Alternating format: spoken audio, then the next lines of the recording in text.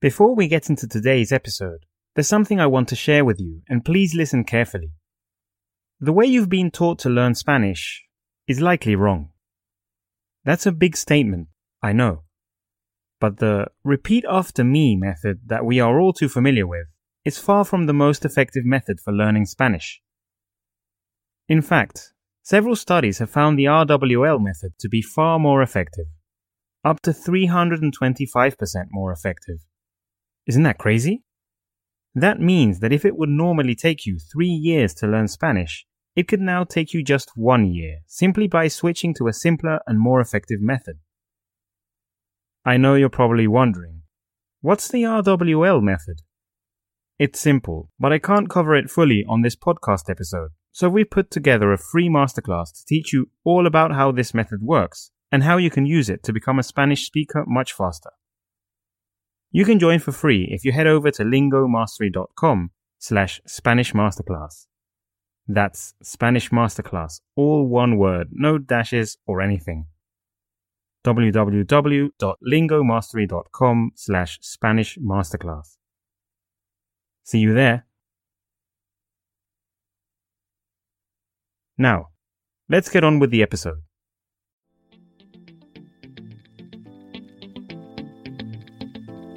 Hello and welcome to another episode of the Learn Spanish with Stories podcast by Lingo Mastery. I'm Anthony, and in each episode of this program, we help you learn Spanish through the use of amazing true stories about Latin America. This podcast covers a wide range of subjects, varying from the incredible adventures to be found in the Amazon rainforest to the realities of the humanitarian crisis occurring in Venezuela, including past, present, and future events that involve the Latin region. Our goal? To use the power of reading while listening and storytelling to boost your language skills. Remember, you can head over to podcast.lingomastery.com where you can find the transcript of the episode, including an English translation. In this third episode, we are going to attempt to unravel one of the world's biggest sport-related mysteries. We're talking about a puzzling truth in the world of football. A truth that is so well hidden that it has secretly created a footballing superpower across the decades, and which continues to produce superhuman athletes to this day.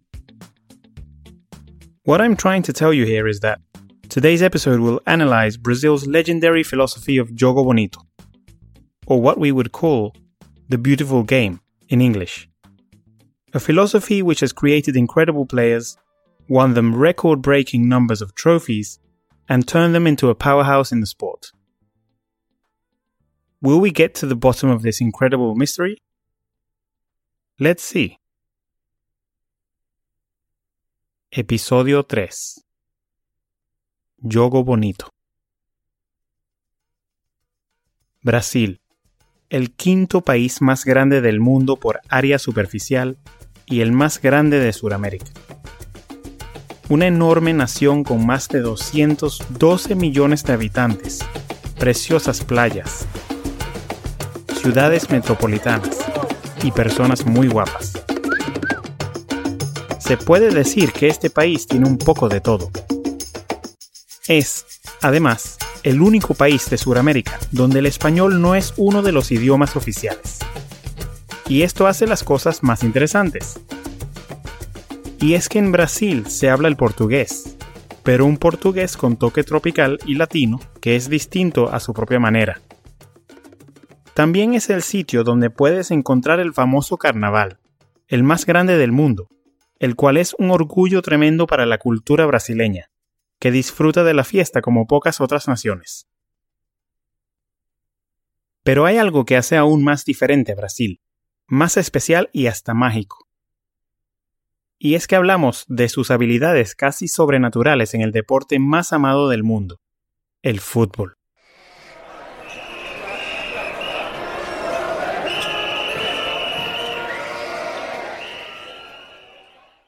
Alrededor del mundo se dice que en Brasil cada niño nace con una camisa de fútbol ya puesta, y su primer regalo suele ser un balón.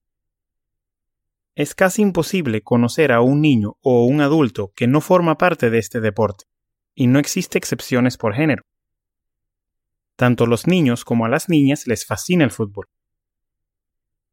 Pero, ¿amar tanto un deporte puede hacer que una nación sea tan buena en él? Esto es algo difícil de explicar. A ver, pensemos. ¿Quién inventó el fútbol? ¿No fueron los ingleses? ¿Y quiénes ayudaron a perfeccionarlo? Los alemanes, como bien se sabe en Europa. Entonces, ¿cómo es que Brasil es tan superior? Hablemos un poco de una de las grandes razones detrás de la superioridad brasileña en el fútbol. El jogo bonito.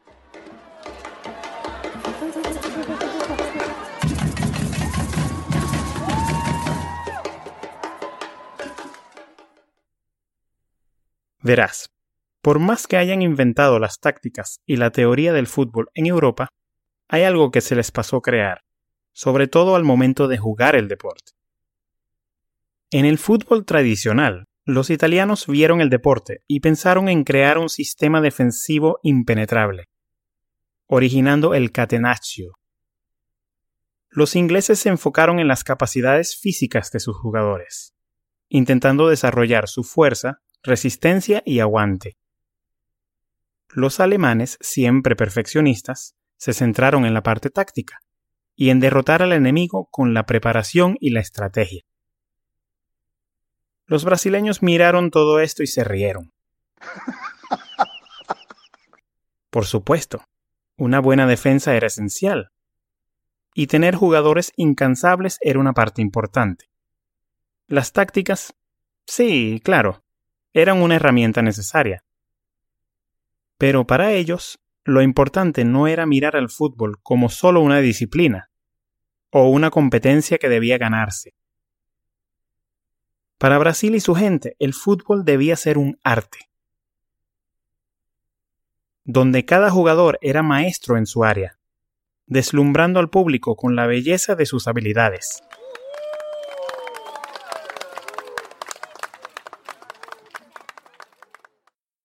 El enfoque central del fútbol brasileño, o jogo bonito, es el desarrollo de las habilidades en control cercano del balón. El poder utilizar la técnica para mantener el balón en posesión de uno mismo y lejos del equipo contrario, sin necesidad de patearlo lejos o de pasar a un compañero. En otras palabras, es saber driblar, sorprendiendo al contrincante con una serie de trucos y habilidades que nadie ha visto antes, y que rápidamente se convierten en resultados positivos. Es saber pasar de estar detenido completamente a una explosión de velocidad, dejando al defensor parado y confundido detrás del balón.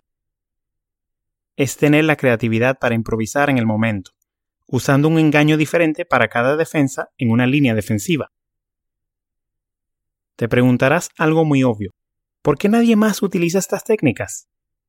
¿Por qué los españoles o los norteamericanos, por ejemplo, no desarrollaron jugadores con estas capacidades en Madrid o en Miami? Sencillamente porque, para Brasil, a veces las condiciones de pobreza más extremas son las que crean a los jugadores más impresionantes y habilidosos. Parece algo contradictorio, ¿no?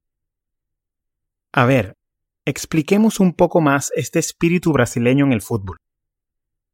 Brasil no solo es un país con grandes bondades, como cualquier otra nación. Alrededor de un 25% de su población vive en pobreza, algunos en pobreza extrema.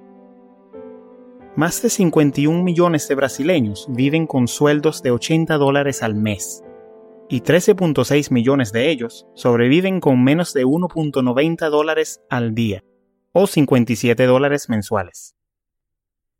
A la mayoría de las personas les asustará imaginarse una vida en donde debes estirar $80 para 30 días.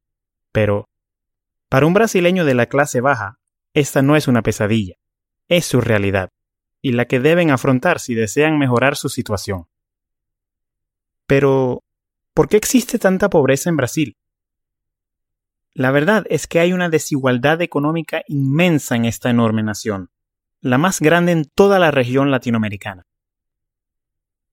Se ha calculado que los 6 brasileños más adinerados del país poseen riquezas igual al 50% del país entero, es decir, más de 100 millones de personas, y que este número sigue separándose de manera negativa. Incluso se ha demostrado que si la pobreza se erradicara mañana mismo, la desigualdad seguiría afectando gravemente a este país. Pero, ¿qué rayos tiene que ver esto con el fútbol? ¿Y en qué momento este episodio se volvió una clase de economía? Paciencia. Todo esto tiene una conclusión muy interesante. Y es que, sin ánimo de romantizar la pobreza, una de las más grandes fábricas de talento futbolístico en Brasil son las calles del país y en los campos de las favelas que hay en las enormes ciudades. Es aquí donde los jóvenes en situaciones precarias sueñan con salir de la pobreza con sus talentos de fútbol, los cuales encuentran en este deporte un potencial camino a la riqueza y al éxito. A diferencia de sus contrapartes europeos, juegan en pequeños terrenos, en la calle o en canchas de fútbol sala o futsal.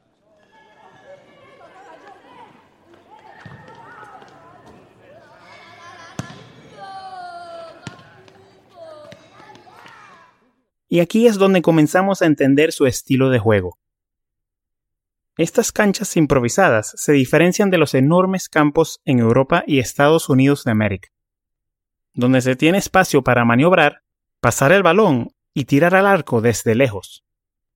Los brasileños deben aprender a moverse y driblar en pequeños espacios, aprovechando cada rincón de la cancha para avanzar el balón y buscar anotar un gol.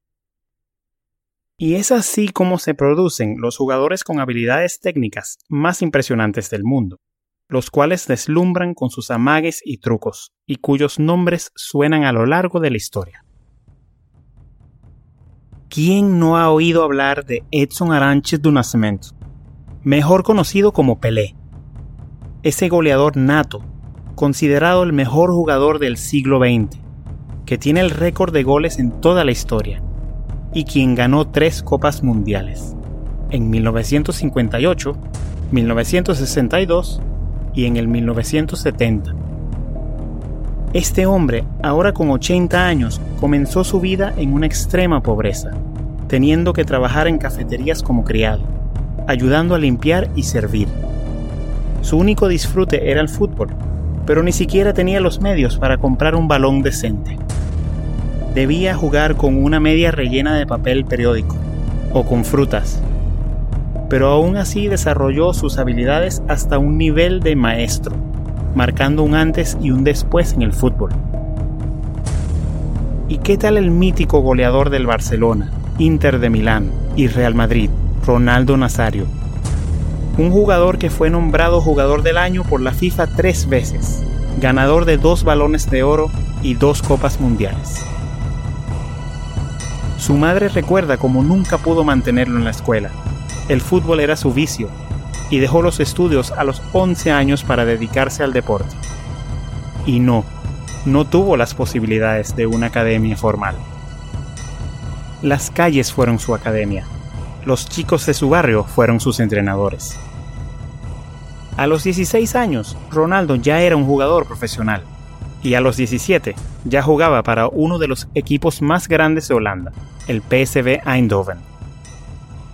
Incluso otras leyendas como Robinho, Ronaldinho y Neymar Jr., quienes no vivieron en la pobreza, desarrollaron sus impresionantes habilidades en el futsal, levantando su categoría a un nivel que supera el estilo europeo en numerosos aspectos. Pero, ¿qué ha ganado Brasil con todo esto del jogo bonito? La selección nacional de Brasil es, indudablemente, el equipo más exitoso en toda la historia del fútbol internacional. La selección es ganadora de 5 mundiales, en el 1958, 62, 70, 94 y 2002, siendo el único, escucha bien, el único país en clasificar y participar en todos los mundiales que ha habido desde el año 1930. Y el único en ganar un mundial en 4 continentes distintos. Es también la selección más ganadora de la Copa Confederaciones, una copa que fue eliminada en el año 2019, pero que sirvió para disparar la carrera de Neymar Jr., quien la ganó en el 2013 de forma muy impresionante. Y es que, es innegable que el estilo brasileño del fútbol, el famoso jogo bonito, ha sido y sigue siendo una maravilla en el deporte, y una cultura entera dentro de Brasil y Latinoamérica. Imaginar el fútbol sin la influencia brasileña es imposible, y debemos agradecerles por haber traído su toque tan único y hermoso al fútbol. Jogo bonito, el fútbol de campeones. This has been episode 3 of the Learn Spanish with Stories podcast, Jogo Bonito. What do you think of Brazil and their football now? Did you understand the story? The following is a section of questions for you to respond and test your knowledge on the story you've just listened to about Brazil and their Jogo Bonito. Are you ready? Let's start. Question 1. ¿Cuál es el problema económico en Brasil, aparte de la pobreza? Question 2. ¿Qué modalidad de fútbol es la que ayuda a desarrollar a los jugadores brasileños? Question 3. ¿Qué jugador brasileño fue nombrado el jugador del siglo XX? Question 4. ¿Cuántas copas mundiales ha ganado Brasil? Question 5. ¿En cuántos continentes ha ganado mundiales esta selección? Did you get the answers right? Let's hear the answers. Answer for question 1. ¿Cuál es el problema económico en Brasil, aparte de la pobreza? El problema económico en Brasil es la desigualdad. Brazil's worst economic issue apart from poverty is inequality. Answer for question 2. ¿Qué modalidad de fútbol es la que ayuda a desarrollar a los jugadores brasileños?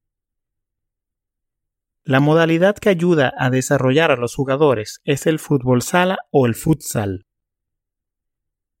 The style of football that helps develop Brazilian players is indoor football or futsal. Answer for question 3. ¿Qué jugador brasileño fue nombrado el jugador del siglo XX? El jugador del siglo XX fue Pelé. Pelé was the player of the 20th century. Answer for question 4. ¿Cuántas copas mundiales ha ganado Brasil? Brasil ha ganado 5 copas mundiales. Brazil has won 5 World Cup trophies. Answer for question 5. ¿En cuántos continentes ha ganado mundiales esta selección? La selección ha ganado mundiales en 4 continentes. The national team has won the World Cup on 4 continents. Now it's time for the summary of the story. There is a mystery surrounding Brazil and their football. Why are Brazilian players so impressive when it comes to close control, tricks, and dribbles? Jogo bonito is the answer. But the truth goes even deeper. Brazilian players don't start their careers on large fields or pitches. Instead, they must play indoors or on the streets, where space and time are very limited, and because of this, they are forced to adapt. When taking the skills they learn on the streets of Brazil to the massive pitches of Europe, this allows them to be quicker on the ball than their European counterparts. Their national team's great success, as well as that of their legendary players Pelé, Ronaldo Nazario, Neymar Jr., Ronaldinho, and others, speaks for itself. Thank you for listening to our Learn Spanish with Stories podcast. This is the 3rd of many episodes, and we plan to continue providing you with incredible stories about the fascinating region of Latin America. Please subscribe to our podcast on iTunes, Spotify, or whatever platform you are using. to stay updated on the latest episodes. And don't forget to leave us a review if you loved it. Finally, I'll remind you that you can find all of these episodes with transcripts and English translations on podcast.lingomastery.com. That's podcast.lingomastery.com. See you in the next episode, Spanish learner.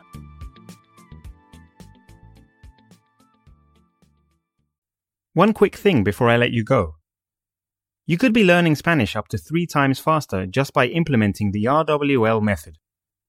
So if you don't know what the buzz is all about, we've put together a 5-day free masterclass to teach you all about the RWL method and how you can use it to become a Spanish speaker faster. You can join for free if you head over to lingomastery.com/Spanish Masterclass. That's Spanish Masterclass, all one word, no dashes or anything. www.lingomastery.com/Spanish Masterclass. See you there.